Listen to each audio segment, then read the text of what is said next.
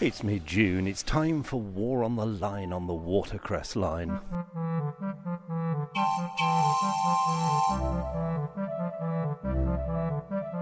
Welcome to Life on the Watercress Line.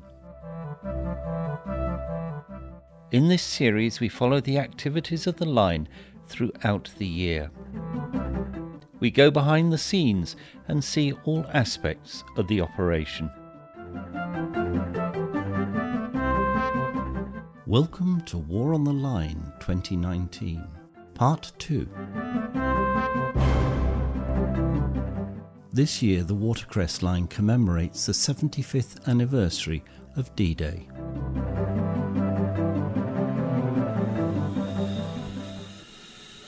I'm with the unexploded bomb team who are going to defuse a bomb. At the moment they're showing people the tools that they use.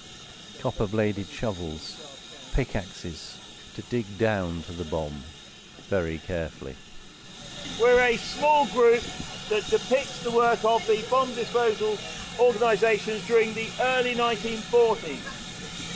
Why I say that is because much later on in the war things move on, techniques change, so if you see something or don't see something and want to come and speak to us about it, please do, because it was a very, very, very young service in 1940. They were just formed from tunnelling groups and were feeling their way into this new and very exciting field. Okay, of dealing with unexploded ordnance in the middle of towns. Okay, so what we're going to do today is we're going to deal with the landmine, an adapted sea mine, and the Navy's going to deal with that. The airdrop ordnance, 250 kilo German bomb, and a tricky little thing called the butterfly bomb, which a grey one you can see on the back of that bench there. One in the trees, the one we're going to deal with. They do that, don't worry about it. Okay, so no RAF, we've got the Navy, we've got the Army. The reason he's going now, the reason why the RAF are not here is they kept very much to themselves, very much on the airfield. We knew nothing about their bombs, they said, and they came out and dealt with crashed British planes and crashed planes generally. But the Army normally deal with airdrop ordnance of land type, and the Navy dealt with airdrop ordnance of a sea type, both at sea and on land. So we work mostly with the Navy, but neither of us work very closely with the RAF, even though as an organisation they're younger than the Brownies, and as an organisation they started as the Royal Engineers mostly. Okay, and then split off again. They weren't happy staying together, they couldn't even play with themselves. Okay, so you like that? So we're going to move on and deal with the land dropped sea mine. Thank you very much, sir. Now, first of all, I'd like to explain why I'm wearing battle dress. I usually do this when I'm dealing with ordnance on railway premises. It just saves people being confused and thinking I'm a porter and asking me the time of the next train. Now, why is the Navy here? There you've got a parachute mine, which is 1,000 kilograms of high explosive in an aluminium shell. And what's it for? Because you can't really aim it at anything, because it's dropped out of the aircraft, lands on the parachute, drifts on the wind, and so it's not going to be used for knocking out a dockyard or bombing a railway line or an armament factory. What's it for? Well, the reason the parachute mine is there is to break the resolve with the British people by denying them housing. It's a huge explosive force and it will knock out half a street.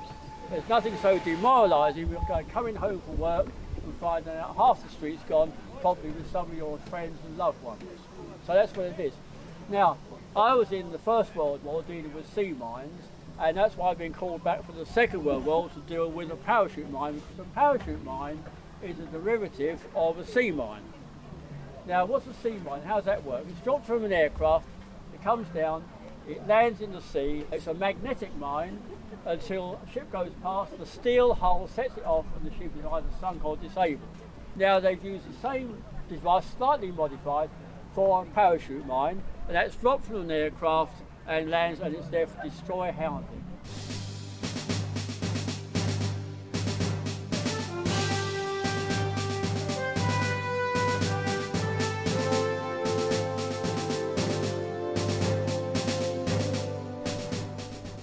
So now the naval officer is going to get to work on the mine. He's using his bronze hammer. Okay at the moment. He's listening. He's hammering very delicately. 3. The clock has started. We have 17 seconds for him to 7. defuse the mine, 9. make it safe. 10. 11. 12. 13. 14. 15. 16. Oh dear, he didn't get it right. Thanks, I got away just in time. But of course, you couldn't get away. There was 1,000 kilograms of explosive going up. And landed in an upstairs bedroom, and the officer there was with a rating, and he cleared the stairway, had the front door open, so had a clear run out. The officer and the rating ran down the stairs, out the front door, and the officer just jumped over a short wall like that, and the rating ran down the road. Well, when the bomb went off, the parachute mine went off, the officer got away with cuts and bruises because the wall took the glass. But unfortunately, the racing got 100 yards down the road before he was killed outright, just the strength of the blast.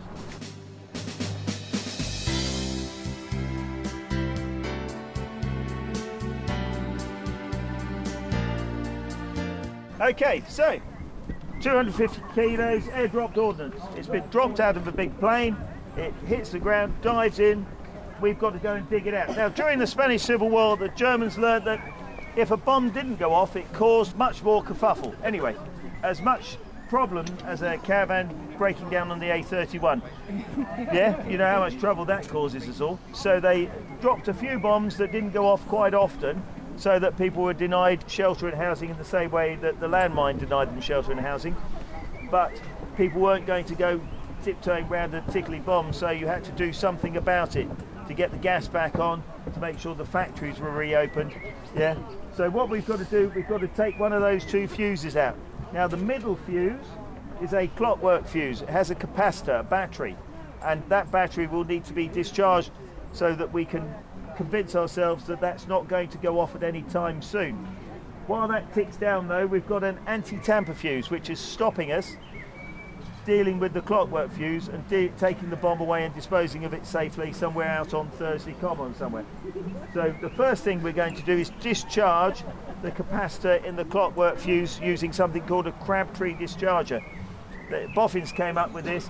You push it down, it then short circuits the capacitor, drains it over half an hour and stops the clock, supposedly. So hopefully we will be putting on the Crabtree. Now, during the Second World War, the Crabtree discharger, very early war, was used by the bomb disposal teams to do this. It got back to Germany, 5th column and all that the guys were doing this. When they then came to press it onto the fuse, it didn't discharge the battery, it made the bomb detonate. Okay, let's hope they haven't got that far yet. So the telephone is not for a conversation about what we're doing after this. It's about telling the safety point what I'm about to do, that I've done it. What I'm about to do, that I've done it. What I'm about to do. If we at some point go bang, he'll know what the information is written on top of this fuse, what stage I got to before we blew ourselves up. They will send that information up to the bomb committee. They will collate all of those reports, look at all of the fuses with the same markings, look where they got to, and then change the procedure for that stage, hopefully. Okay, so very early on we didn't know what they said on the top of the fuse, but we didn't know what the fuses meant by saying what they said on the top. Okay, right, so we're going to put the Crabtree on. Let's get over it. Down a muddy, cold, wet shaft. We've stopped the trains running. We don't want any vibration for the anti-tamper fuse, and we're putting the Crabtree very gingerly on. Fortunately, it's early war, and they don't know about the Crabtree. And it hasn't gone bang. We wait half an hour, listening to the fuse down this hole. The fuse stops ticking. That's brilliant. We then move on to the anti-tamper. Now the anti-tamper has 2 cross-linear springs, little springs, very fine springs, with a wire that runs up the centre of each spring. Should you bang the bomb in any way, those springs wobble and connect with that centre core, and we all say good afternoon St Peter. Okay, so locking ring holds the fuse into the body of the bomb. We've got to undo that first. Quite often they jam and they give us tools. Oh, they don't give us a spanner yet, that's later on. They give us, somewhere in here, there's a cold chisel and a big hammer for this anti-tamper fuse, because we've got to persuade that, but we don't hit it. We don't hit it. What we do is we place it onto it and drop it onto it, trying to encourage them to turn. It started to turn. We don't need any more than that. Hold the fuse into the body of the bomb, undo it, take it off, discard it. Now we need to take out the fuse very carefully, without wobbling, without shaking. We take out the fuse.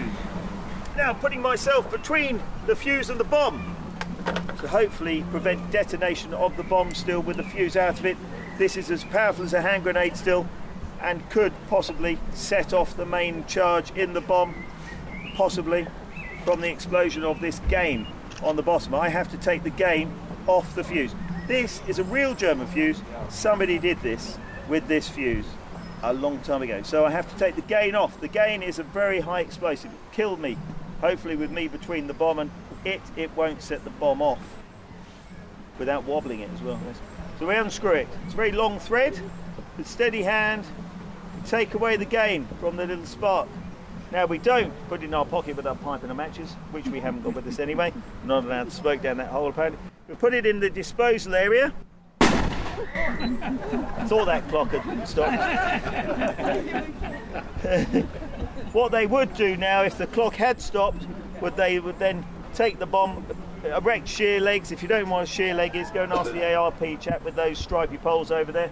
They would take it up the shaft, put it on the back of a lorry, take it out to Thursley Common or some larger area like that, and attach a detonator and some explosives to it and blow the thing up. Okay.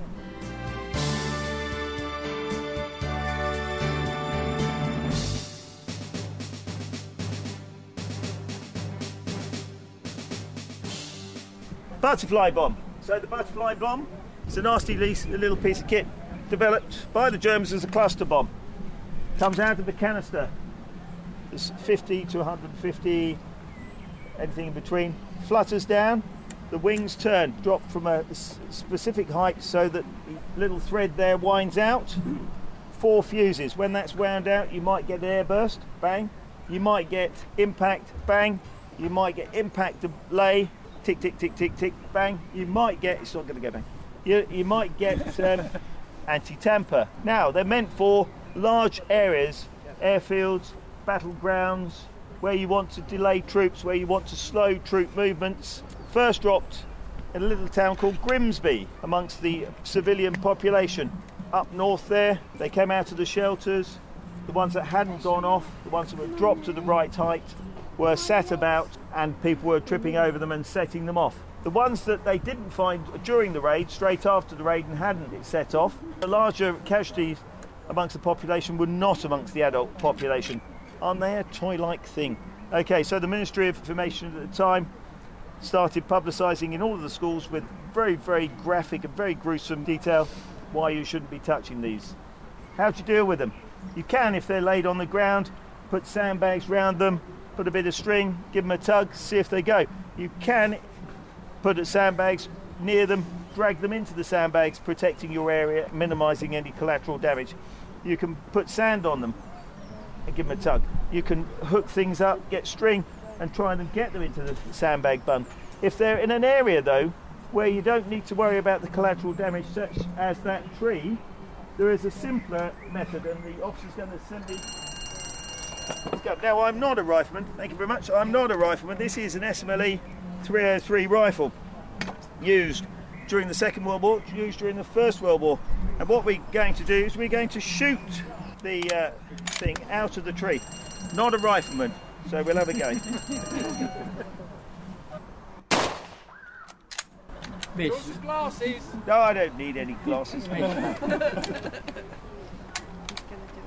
Yeah, we're going to do it again. Well, we're trying. It does play up, yeah. Not a rifleman. Here we go. Why doesn't that do that? Yeah. There we go. He's being offered a pair of glasses to help him. There we go. Right, one more time.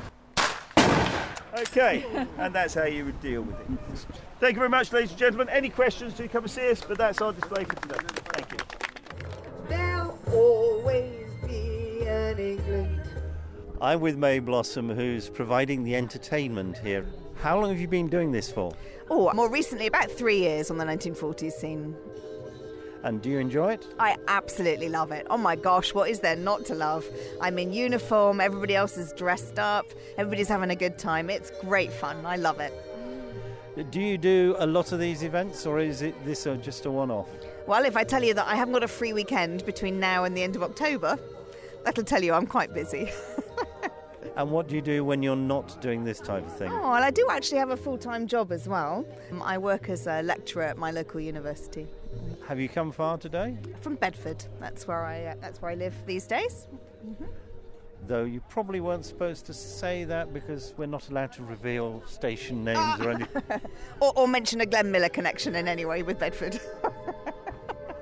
Are you finding the audience appreciative here today? Oh, of course. We had a bit of a jam when the last train pulled in. They weren't moving along the station. It's good. I love it. We just had 2 little girls they've been learning some jive dancing in school, so they were dancing along, which is really wonderful to see. Thank you very much. Thank you.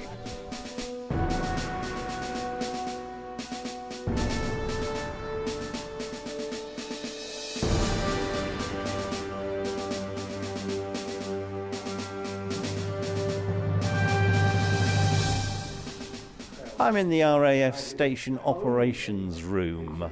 Now, why are you having your operations room on a railway station?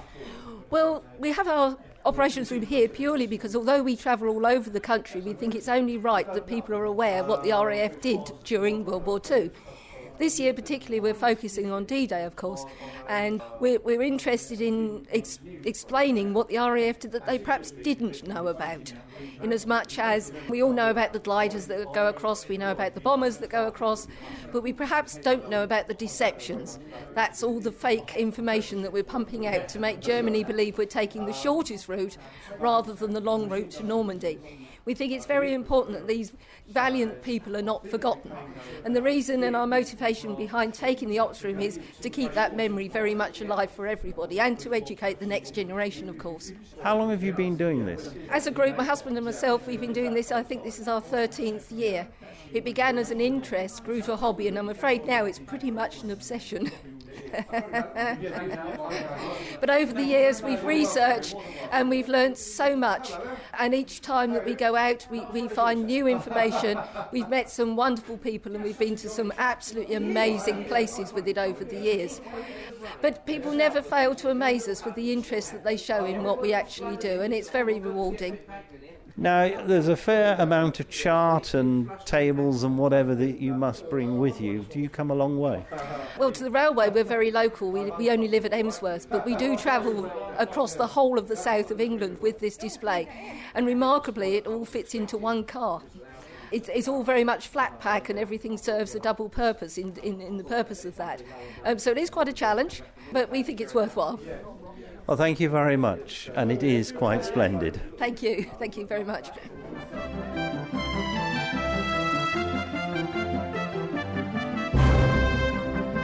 This podcast is published by the Mr. T Podcast Studio.